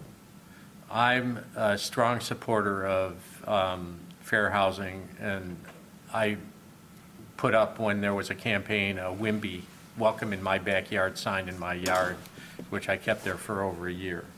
It's not the who, it's the what. And I do want to, again, say, I think that this is density for density's sake. I think it's placing onerous demands on the neighborhood, certainly in the parking demands that all these new bedrooms are going to add. I've lost votes on this before, and I'm sure I can count the votes. I'll lose it again. I do want to say, in response to Todd, the owner does not have a right to do this. It's a non-conforming structure. It's up to us to say what's important, what are our values on this board. My values are with the nature of the neighborhood, and I'm not willing to support increasing density here that is going to place unreasonable demands on the rest of the neighborhood. So I'm going to vote against it. I know I'm going to be outvoted. That's okay. Mike? I think a lot of great points are being made by all of my fellow commissioners. I will say, this isn't a 15-story high-rise, right? Like, if you say, if you're going to have any density, then why not this? Like, I get not wanting multiple skyscrapers downtown, but this is not that. This is more density, but it's not a 15-story building next to where these folks live. So in that sense, I would think people who support any density at all would welcome something like this versus another 15-story building. So I'm gonna continue to vote yes on this. Thank you. Any other discussion? Motion? I think we're ready for a motion. Chris, thank you. ZBA 22-2004, 309 East Madison Street, alteration to a non-conforming structure. The Zoning Board of Appeals hereby grants relief from Section 5.32.2, alteration to a non-conforming structure, to allow construction of a new two-story addition to the rear of the existing residence. The existing non-conforming duplex will increase from 2 bedrooms per unit to 6 bedrooms in each unit. The addition will not encroach further into the side yard setbacks and will meet the rear yard setback. The construction must comply with the submitted plans. Thank you, Chris. I have a motion. Do I have support? Support. Thank you, Chris. Mike Daniel. Yes. Dave DeVarty.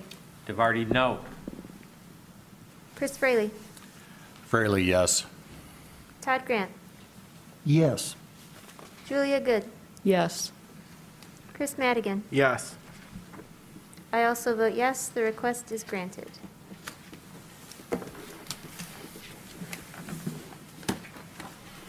Moving on to petition ZBA 22-2002 1211 White Street. As I noted at the start of the meeting, this request has been withdrawn. However, if there is anyone from the public who wishes to speak on this petition, please call in now and raise your hand, and we will hear your comments. There are no callers.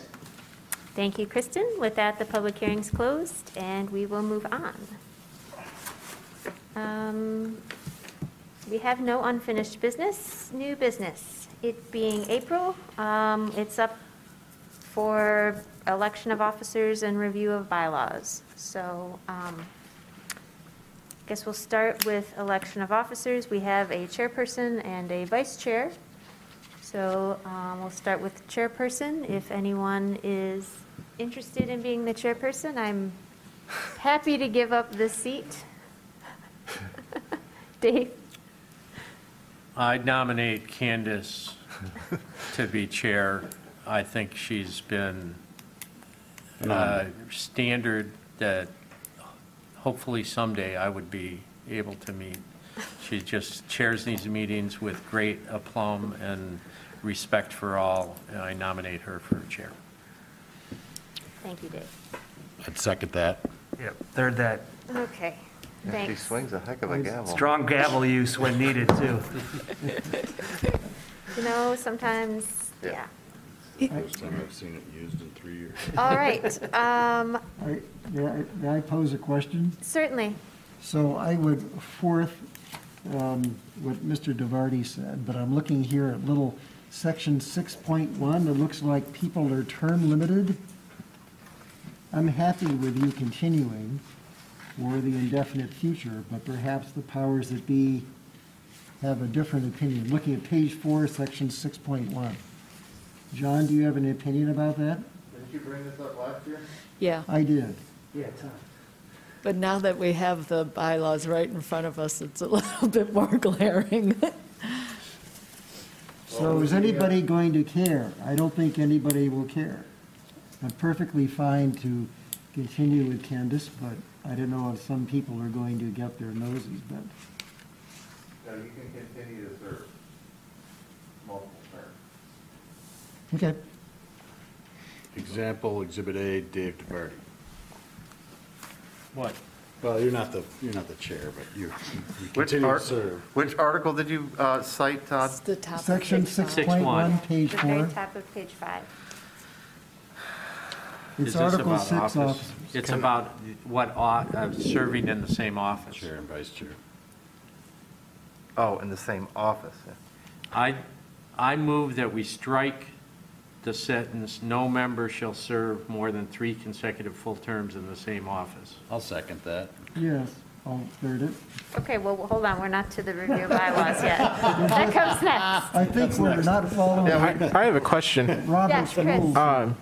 When it says, and maybe one of the lawyers would know better, but when it says serve no more than 3 consecutive full terms, is a full term the 1 year, Or is it, okay, so it's not the full term as a member? So whatever the initial term is, you can't just do, 9 years if it's a 3-year term. It's just the 1 year. This is just the officers, In the same office. not the So commissioners. If you're a chair or vice chair. Never mind. You can serve. I'll just like- pull back the question. I get what you're saying, You but can serve, yes, I you can think serve it's, 10 3-year terms if you want. No. You don't want to serve for 30 years? Do we have the cart before the horse here? Yeah. Or Yes. We're electing right now, right? we are electing right now, Okay. yes. Well, I move that we continue with that discussion. Any other nominees for chair? It's not my baby. All right. All in favor of re-electing Candace Breyer, me, as chairperson for another term?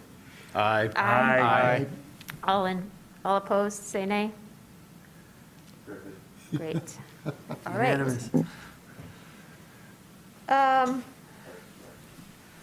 Vice chair, I will nominate myself. yes, Chris I second that nomination. Fraley is currently the vice chair.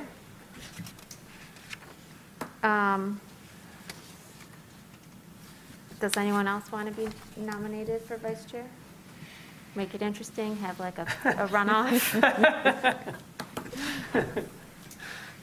All right. All in favor of electing Chris Fraley as vice chair for a 1-year term, say aye. Aye. Opposed? All right, congratulations, Chris, you have been re-elected as vice chair. Thank you. Moving on to review of bylaws. We do have a copy of our current bylaws in front of us. As you will note, there are some modifications. My understanding is that these changes came from the city attorney's office. I don't think it's anything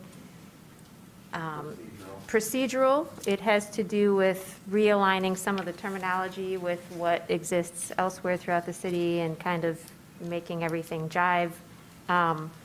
Obviously, we just received these late today, so if everyone wants more time to review these, we can obviously postpone this and review the bylaws at another meeting. But if there's any comments or discussion, we can put that out there today as well. Dave? I would move to table this to the next meeting to give us all a chance to look at it. Support. There's a Agree. lot of red here. And I definitely, before I can comfortably vote on this, I do want to look at it. Okay.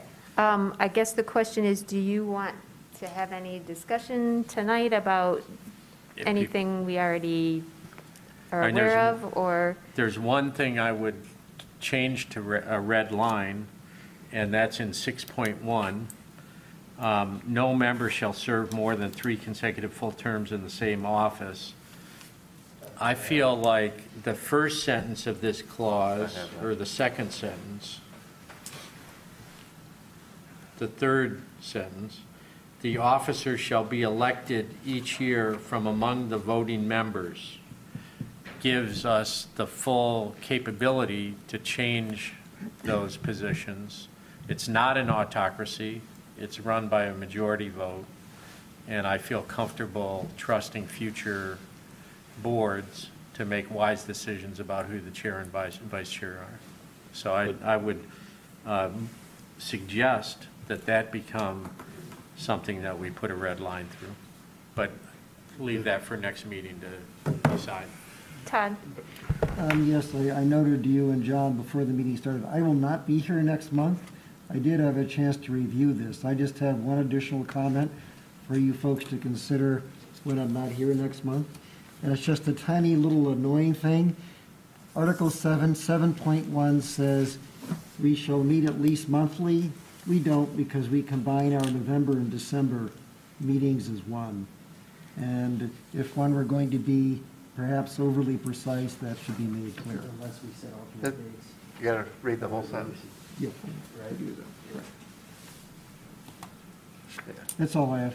Okay, thank you, Todd. Chris? I just wanted to back up a second and say, Mr. DeVardy's made a motion to table this, and I supported it.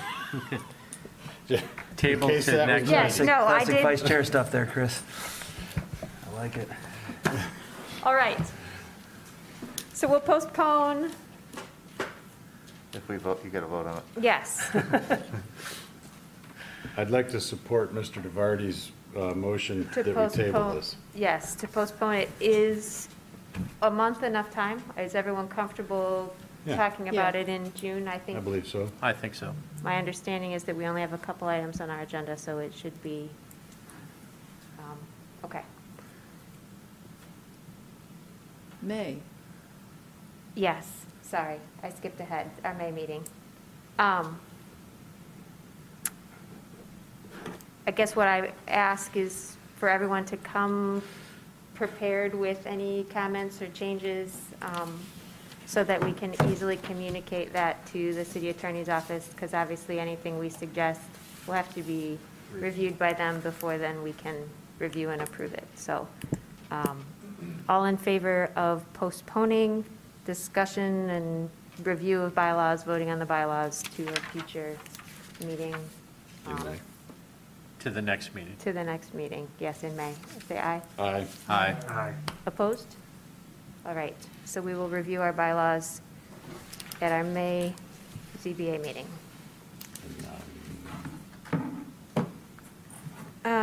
Communications, we have addressed. Public comment. If there is anyone from the public who wishes to address the ZBA, I do not see anyone in person, but if there's anyone remotely, please call in now. Press star 9 to raise your hand or use the raised hand function on the web link. There are no callers. Thank you, Kristen. Do I have a motion to adjourn? Motion from Chris, support? From Chris, thank you. All in favor? Aye. Opposed? We are adjourned. Thanks, everyone.